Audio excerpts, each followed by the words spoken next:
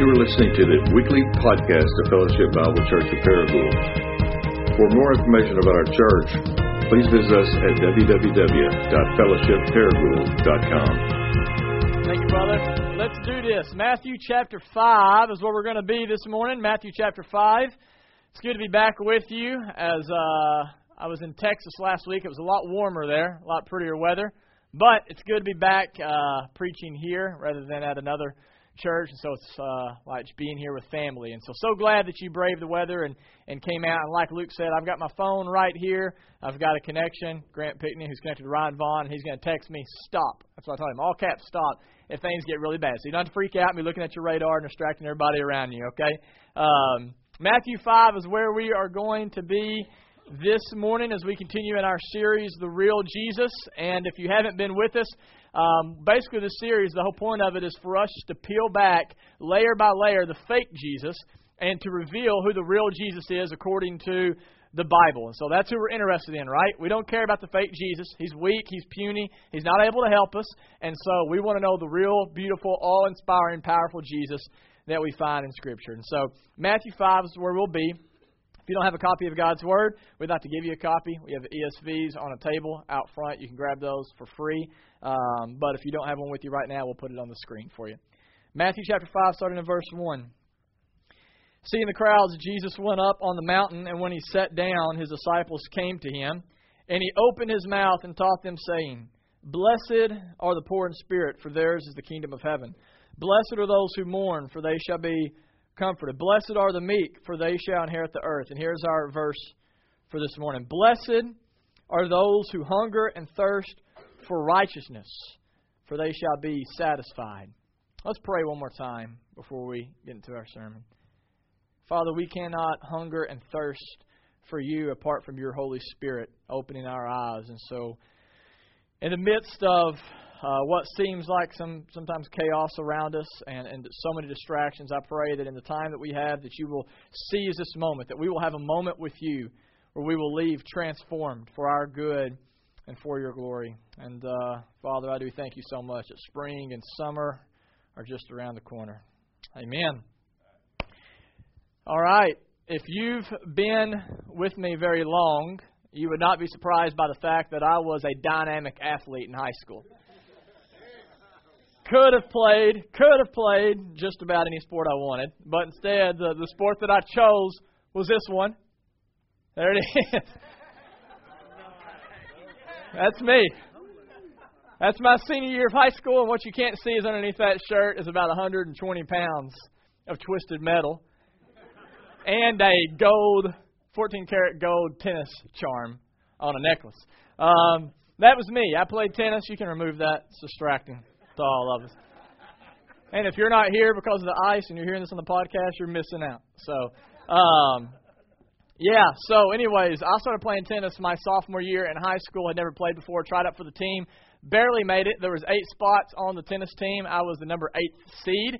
And so played that year. And actually, the summer between my sophomore and junior year, I wanted to try really hard to make the team my junior year. I was afraid I might get pushed out by somebody else coming up. And so hired a tennis instructor and spent my whole summer just learning how to play tennis the right way. Forehand, backhand, serve, all that kind of stuff. And literally pretty much every day was at the tennis courts practicing. And so whenever my junior year came around, when I tried out for the team, I actually didn't just make the team. I went from being the 8th seed to being the number 1 seed on the team. And so I had a really good, just impressive junior season. All went really well, did good in district. And so the problem is, the summer before my senior year, I got complacent. And I thought, man, I've got this down. I mean, how hard can this really be? I'm going to be a senior next year, so I should be even better my senior year than I was my junior year. And so I really didn't apply myself, really didn't work hard. And so whenever tennis season came around my senior year, I made the team, and I was our number 1 seed. But towards the middle of the season, I was losing games that I shouldn't have been losing. And when it came to district, I was expected to win district. I was our number 1 seed and kind of just went in there really kind of conceited, kind of complacent, thinking I'll just breeze through district, and made it to the district championship. And I thought, yeah, just as I expected, and I'm going to smoke this cat. And he ended up beating me in 3 sets. And at the athletic award banquet, our coach even, he was going to present me with the most valuable player award for our team, and he even said in his introduction before he presented me the award is, this kid actually had a really disappointing senior season. And I was like, wow. But it was true. And the reason it was a disappointing season is because I had become complacent. I'd become comfortable with where I was as a tennis player. And I share that story with you because the real Jesus comes on the scene, and what he wants us to see is that when it comes to Christianity, complacement can be a killer. Right? When we come to a place where we're comfortable and we're no longer pushing and moving forward, we're actually moving backwards. Okay, and we're hurting ourselves. Jesus says in Matthew 5:6, blessed are those who hunger and thirst for righteousness. What he's saying here is blessed are those Christians who don't become complacent. Blessed are those who know they're poor in spirit, as he's already mentioned in this sermon, who know that they have sin in their life and they mourn sin and they long to be freed from that sin. He uses words here. He says that we are to hunger and thirst for righteousness. When you think about hunger and thirst, when your body is hungry, it's thirsty, it's your body's way of telling you you're lacking something. Right? You need nutrients or you need water. And as a Christian, we should be people who are constantly hungering and thirsting for God. We should have this internal longing that says, things are not perfect yet. I'm still lacking. I still need. And therefore, we should be hungering and thirsting, he says, for righteousness. Now, I want to be really clear. Fellowship Paragould is a place where it is okay to not be okay.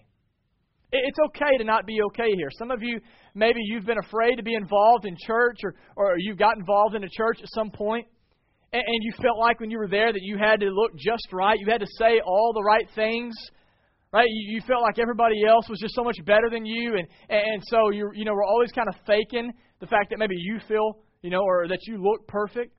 Even the pastors that are on stage, it's like they have a cape flying in the wind, like they have it all together. And that's not who we want to be as a church. We want this to be a place where people know, like, it's okay to not be okay. In fact, all of us are jacked up, including your pastors, right? That's why we try to be transparent, even behind the podium here, and we try to share our own weaknesses. This really is a place where it's okay to not be okay, but listen, it's not okay to want to stay there. It's not okay to be okay with your sin. And the reason why is because the real Jesus says, when you become complacent with where you are in your walk with God, you actually will miss out, he says, on the satisfaction that we are all longing for. Right? He says, blessed are those who hunger and thirst for righteousness, for they shall be satisfied.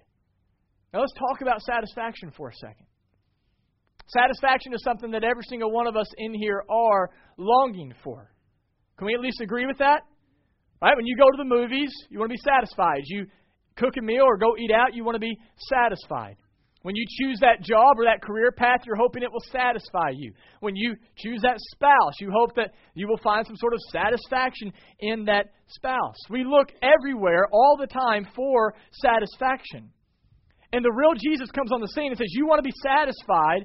It doesn't come from the things the world offers you, but the only way that we will really be satisfied is when we hunger and thirst for righteousness. Our boy Solomon says it this way in Ecclesiastes 1:14. He said, I've seen all things done under the sun. You know anybody else that can say that? I mean, have you ever met anybody that said, I've seen it all? Solomon was a guy that had a bigger house than any of us will ever have. He had more money than any of us will ever have. At one time, he had like 1,000 women at one time, the Bible says. He had all the best foods. He probably knew all the celebrities. He says, I've seen it all. I've experienced it all. But here's his conclusion in verse 14. I've seen all things that are done under the sun, and all of them are meaningless and chasing after the wind. He says you could get the whole world underneath the sun, and it's meaningless. It will not satisfy you. He goes on in Ecclesiastes 3:11, one of my favorite verses in Scripture. He says, God has created everything beautiful in its time, and He has placed eternity in the heart of men. Now, listen, this is so important. What that verse is saying is that when God created you, He placed in your heart a desire for something eternal. He placed in your heart a desire for something that cannot fade away, something that cannot let you down, something that will continue to go on for eternity. But the only person that fits that bill is who? God.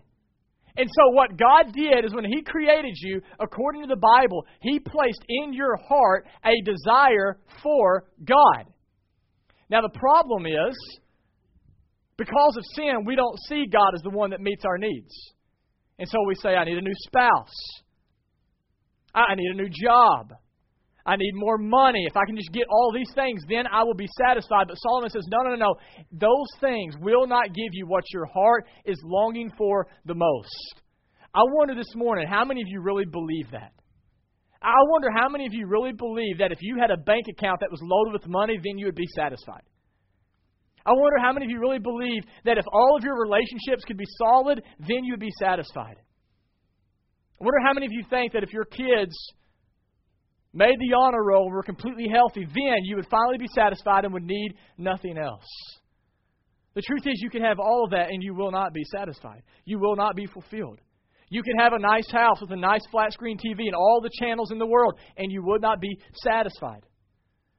Believe it or not, you could be a fan of the greatest sports team of all time, the St. Louis Cardinals. Amen? Check yourself. And you still would not be satisfied because they choke in the World Series and things like that. We can have it all, but we will not be satisfied if we do not have God, because He is the one we were made for, the Bible says. Our hearts cannot find rest, cannot find peace apart from Him. And that's why the real Jesus comes on the scene and He says, you want satisfaction? Pursue God. You want to be fulfilled? You want to have the longings of your heart met? Hunger and thirst for righteousness. What does it look like to hunger and thirst for righteousness? David gives us a pretty good picture in Psalm 42:1. He says, as a deer pants for water, so my soul longs for you, O God.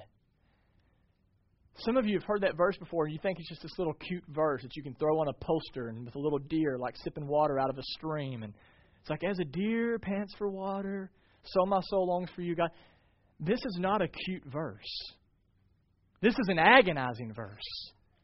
What David said is, as a deer is dehydrated and feverishly searching for water before it dies, so that's the way my soul is before you, God. Like, I need you. Oh, how I need you. There is no casual Christianity here. There's no indifference in David. He says, I need you, and if I don't have you, I will die. I thirst for you. I hunger for you. Martin Luther, the great reformer, if it wasn't for Martin Luther, we would all be in a Catholic church and none of us would have a copy of our own Bible. God used him in incredible ways to stand up and be courageous and speak truth. And so that's why we are today. He said this, God, if you ever forsake me, if I should ever be on my own, I would easily wreck it all. Are you that desperate for God where you say, man, I don't care what else I have. If I don't have you, I'm in trouble. Like, I will wreck it all. Augustine, who was one of the greatest church theologians ever, used to be a womanizer. He used to pursue all the pleasures of the world. And God saved him at a later age, and he wrote of his conversion. And here's what he says, how sweet all at once it was for me to be rid of those fruitless joys which I once feared to lose. And one time he says, there were things in the world that I hung on to, and I thought I needed them to be happy, but then you rid me of all of those fruitless joys. You drove them from me, you who are the true, the sovereign joy. You drove them from me and took their place, you who are sweeter than all pleasures. You who surpass all honor, though not in the eyes of men who see honor in themselves. O Lord, my God, my light, my wealth, my salvation, you are sweeter than all pleasures. Do you know that God? Is He sweeter than all pleasures? Brother Lawrence, a 16th century monk who wrote a book called Practice of the Presence, he says in his book, I have at times had such delicious thoughts of the Lord, I'm ashamed to mention them. I almost feel dirty just saying that. Like, I don't know what to do with it. I haven't had delicious thoughts really about anything but steak, you know? And here's a guy He says, I've had such delicious thoughts of the Lord, I'm ashamed to mention them. It sounds weird, but it also doesn't it sound like what it would mean to hunger and thirst for the Lord? As I read these quotes this past week, I'll be honest, I began to be worried about us because I began to wonder, not why do men talk that way in the past, but why do so few of us talk that way? You listen to the stuff that we talk about and we get excited about. And then you listen to how we speak of God, and it almost seems like many of us have become complacent in our relationship. We just kind of hit the cruise button. We're not desperate for Him. We don't hunger and thirst for righteousness. And so here's why I think that might be. And I want you to listen up. If you're here this morning and you say, I'm complacent right now, honestly. Like, I don't hunger for God. I'm not spending times in the Word. My prayer life is feeble. Like, no, I just don't feel, I need more money. I need a boyfriend or a girlfriend. I feel like I need all these other things, but I don't really feel like I need God. There's 3 reasons, and only 3 reasons why I could come up with this week why I think that might be. And I want you to listen, and I want you to figure out which one is you. If you're complacent in your life right now, if you're content with the amount of God you have, the first reason might be this. It's because you are sitting here today and you are dead in your sins. Dead people don't do anything. And if you are dead, you don't hunger and you don't thirst. It's over. Some of you here, you are dead in your sins. Your eyes have not been opened how beautiful God is, and therefore you can't see how amazing He is. You can't hunger and thirst for something you've never tasted. Maybe some of you here, you are not truly Christians. Maybe some of you, if you're here today and you're complacent, it's not because you're dead, but maybe for you it's because you're sick. Right? Sick people don't hunger and thirst really if you're really sick. And some of you, because of circumstances of life, because you've busied yourself to death, because you've stopped spending times in the Word, stopped spending times in prayer, you've not been regularly worshiping with others corporately, you've not been involved in community, you are now sick spiritually. And you no longer hunger and thirst for God. Maybe for some of you it's not because you're dead or not because you're sick, but maybe the third reason might be this, and it will settle with some of you. Maybe the reason some of you are complacent in your walk with God is because you have stuffed yourself with the junk food of the world. And you've left no room to hunger and thirst for righteousness. I remember when I was in high school, I was a pretty pathetic looking individual. I wasn't really healthy. I was sick a lot. I was skinny. And the reason for that is because I was pretty malnourished. And one of the reasons that is because we had the cookie kiosk at Paragould High School. Anybody here from Paragould? Were you there when they had the cookie kiosk? Anybody else? Were those not the best cookies in the world? They were phenomenal. I'm pretty sure they just nuked cookie dough and wrapped it in saran wrap and gave it to us. It's like you could drink it. It was amazing. And I would go to lunch and I would just eat cookies. And therefore I wouldn't want everyone to eat what was on the plate. And then when I'd go home after school, we'd always have Oreos or we'd have chocolate chip cookies, and I would grab those, and I needed a little snack, right? And so I would eat some more, and then Mom would come home and she'd cook a good meal, but I was never hungry because I had stuffed myself with all this junk. And because of that, I was really malnourished, and I was a really unhealthy kid. And maybe that explains where some of you are spiritually today. I mean, you think about how you're spending your time. Think about what you're putting into your body, into your mind, into your heart. You've stuffed yourself with the things of the world, and therefore you do not hunger and thirst for God. And what the real Jesus wants you to see today is you are in a dangerous place because you are missing out on the satisfaction that you are really longing for that only God can give you. And I think also, too, like part of the problem is, even as I say this right now, there are some of you probably sitting here who you play this game. You say, okay, you know what, Jared, like, yeah, I'm not perfect. I don't have it all together, but at least I'm better than those people. There's always a those people, isn't there? And they're always worse than us. It's like, yeah, I mean, I know my kids don't have it all together, but at least they're not midget demons like those people's kids. You know? It's like, I know that I don't eat exactly healthy and I don't exactly live a totally healthy life, but I'm not near as unhealthy as those people. I know I don't really know the Word. I don't spend much time in it. I don't pray, but man, I'm a lot better than those people. And you know what the problem is when you begin to do that? Is you begin to make people your standard of righteousness rather than God. And your pursuit of righteousness is based off of people rather than God's pursuit of righteousness. And the problem with that is you begin to think you're actually a pretty good person, you're doing just fine, but the Bible says in Isaiah that your righteousness is as a filthy rag before God.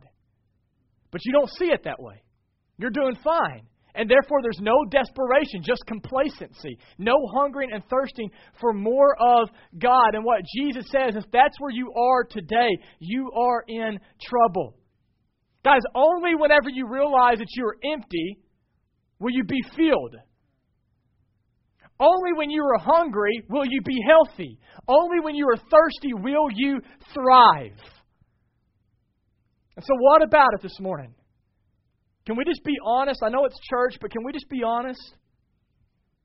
And peel back the layers of religion? I know I'm in front of a crowd, but I'm in front of a crowd of individuals. For you, do you hunger and thirst for God? And if not, why not? What do you hunger and thirst for? Are you desperate for Him? Or are you looking to something else in the world to try to satisfy you? If that's you this morning, if you have become complacent, let me read this quote to you as we're coming to an end of our message this morning. C.S. Lewis, some of you know him from writing the Chronicles of Narnia, but he's famous for much more than that. He said, "It would seem that our Lord finds our desires not too strong, but too weak. We are half-hearted creatures, fooling about with drink and sex and ambition when infinite joy is offered to us, like an ignorant child who wants to go on making mud pies in a slum because he cannot imagine what is meant by the offer of a holiday at sea. We are far too easily pleased." The reason some of you are looking to drugs and alcohol and pornography and entertainment and a big bank account and freedom, it's not because those things are better than God. It's because you're far too easily pleased. You're far too easily pleased. You have no idea what satisfaction awaits you. And so you build your life on things that will not deliver and will not give you what your soul wants the most. And the real Jesus comes on the scene. He says to you this morning, you have an opportunity. Right now, you have an opportunity. No matter what you've done or where you come from. He says, do you want to live? You want to be satisfied? You want to be fulfilled? Pursue righteousness. Hunger and thirst for God. Realize you don't have it all together. Realize that you're weak, and in your weakness, and in your failures, and in your emptiness, look to Him, and you will be satisfied. If you were complacent this morning, you know what the greatest thing God could do for you is? The greatest thing God could do for some of you is absolutely wreck your life. Some of you, what you need more than anything is for God to absolutely wreck your life. To pull things away from you that you think will satisfy you. That's a scary thought, isn't it? But if God is better than the things that we're looking to, whether it be our kids or our finances or our jobs, would that the best thing He'd do is rip those away from us to where we realize in our desperation that we need to turn to a Savior who alone can satisfy us and give us what we need the most? I hope it doesn't come to that place for some of us. But my prayer has been for me this week, and at first I prayed it for y'all. And then I was like, I should pray it for myself too. As I begin to pray, God, if this is me, if I become complacent, what I ask that you do for me is remove your hand of protection from my life. Help me to sin so shockingly, or for the things that I love to mess me up so badly that I turn to you in desperation. Imagine a world where you can stop living for the approval of others because God alone satisfies you. You don't need that pat on the back to satisfy you anymore. Imagine a world where you don't have to run to pornography or drugs or alcohol to fill a gap because God has filled that gap. Imagine a world where no matter if you're poor, no matter if you have no friends, no matter if you lose your job, you can still be satisfied and you can say, because I have all I need in God. May we be a people who press into the Father. May we be a people who are desperate for Him. May we never become a people who are complacent. May we never be a people who are content with the amount of God that we have in our life. May we hunger and thirst for Him and discover the satisfaction that is promised to all of those who trust in the real Jesus. I'm going to ask you to close your eyes, and we're going to dismiss in just a moment. But before we do that, as always, I just want to encourage you to not let this moment escape you. And just take some time, and would you just do this at least? Ask the Father through His Spirit to reveal to you why it is that you're complacent. For some of you, maybe it's because you're dead in your sins. Maybe you've settled for the religious Jesus, but you've never met the real Jesus. And so your life has not been transformed. Your eyes have not been opened. Maybe for some of you this morning, you need to become a Christian for the first time. And we want to encourage you, if that's you, to come and talk with me or talk with another pastor or someone you came with. And we would love to pray with you and help you know what the next steps are. Maybe for some of you, it's because you're sick. And you need accountability. You need someone to help you get back into the Word, get back into praying. Guys, you don't go to the gym when you get in shape. You go to the gym to get in shape. If you're waiting for that desire to happen before you get into God's Word and before you begin to pray, it's not going to happen. And so some of you need to stop being feelings driven, and you need to ask for help. You need accountability. We would love to give you the resources you need to help you grow in your walk. Maybe for some of you, you've been stuffing yourself with the things of the world. Maybe some of you even are struggling with addictions to those things. You really believe they're going to offer you more, that creation can give you more than the Creator. And if that's you today, I pray that you, through the power of the Holy Spirit, will repent of those things, that you will turn from them and you will look to Jesus and trust that He is enough. I'm going to pray for us. I'm going to ask you to stand, if you will. And due to the weather, what we're going to do is, rather than having a song before communion today, we're going to just enter right into communion. Is that right, Luke? That's right. Okay. Are you going to play us a little something, or are we going to walk out in silence? How's that going to work? He's going to have some music. Okay. Sounds good. So if you're helping with communion, go ahead and come on up. If it's your first time here, how we do communion, it's open to you if you're a Christian. If you're not a Christian, I mean, you're more than welcome to partake, but it's just bread and juice to you. It's nothing that's going to help God love you more or forgive you of any sins or answer an unanswered prayer. And so this is really for those of us that believe that our righteousness is actually found in Christ. And so He is the perfect righteousness on our behalf. That's why we take the bread, and when we dip it in the juice, we're reminded that He has atoned for all of our sins. Communion is a way that we are showing that we hunger and thirst for God. And so if you're a Christian, you're invited to do it. And so what we do is after I pray today, the way it'll work is you can just file down, and we will have a couple of different stations right here. We'll have bread and juice on this side, and then bread and juice on this side as well. So you can walk through and you can partake of that. And then we'll have a giving basket as usual. If you are a part of this church family, you can give. If you're not a part of this church family, we don't ask you to give anything, right? We just want this to be a gift to you, this service. Okay? So let's pray together, and we'll be dismissed. Father, I thank You so much for meeting my needs. Thank You for being gracious enough to pursue me, even as a 20-year-old who was pursuing all these other things to try to find hope and peace and satisfaction in. Thank You for giving me everything that my soul has longed for. Help me and help us as a church family to never become complacent, to never become content. Help us to be a people who realize that we really do need You, not just on Sunday mornings, but every second of every day in our life. Help us to be a people desperate for You and to live with so much contentment that no matter what the world throws at us, that we will not be shaken and we will not be destroyed, and we will live with an incredible amount of joy, and other people will see that joy and that love in us, and they will not be able to help but want more of You. I thank You for each person here today. I pray that You will give them safe travels and continue to bless their family for their good and Your glory. And it's in Christ's name that we pray. Amen.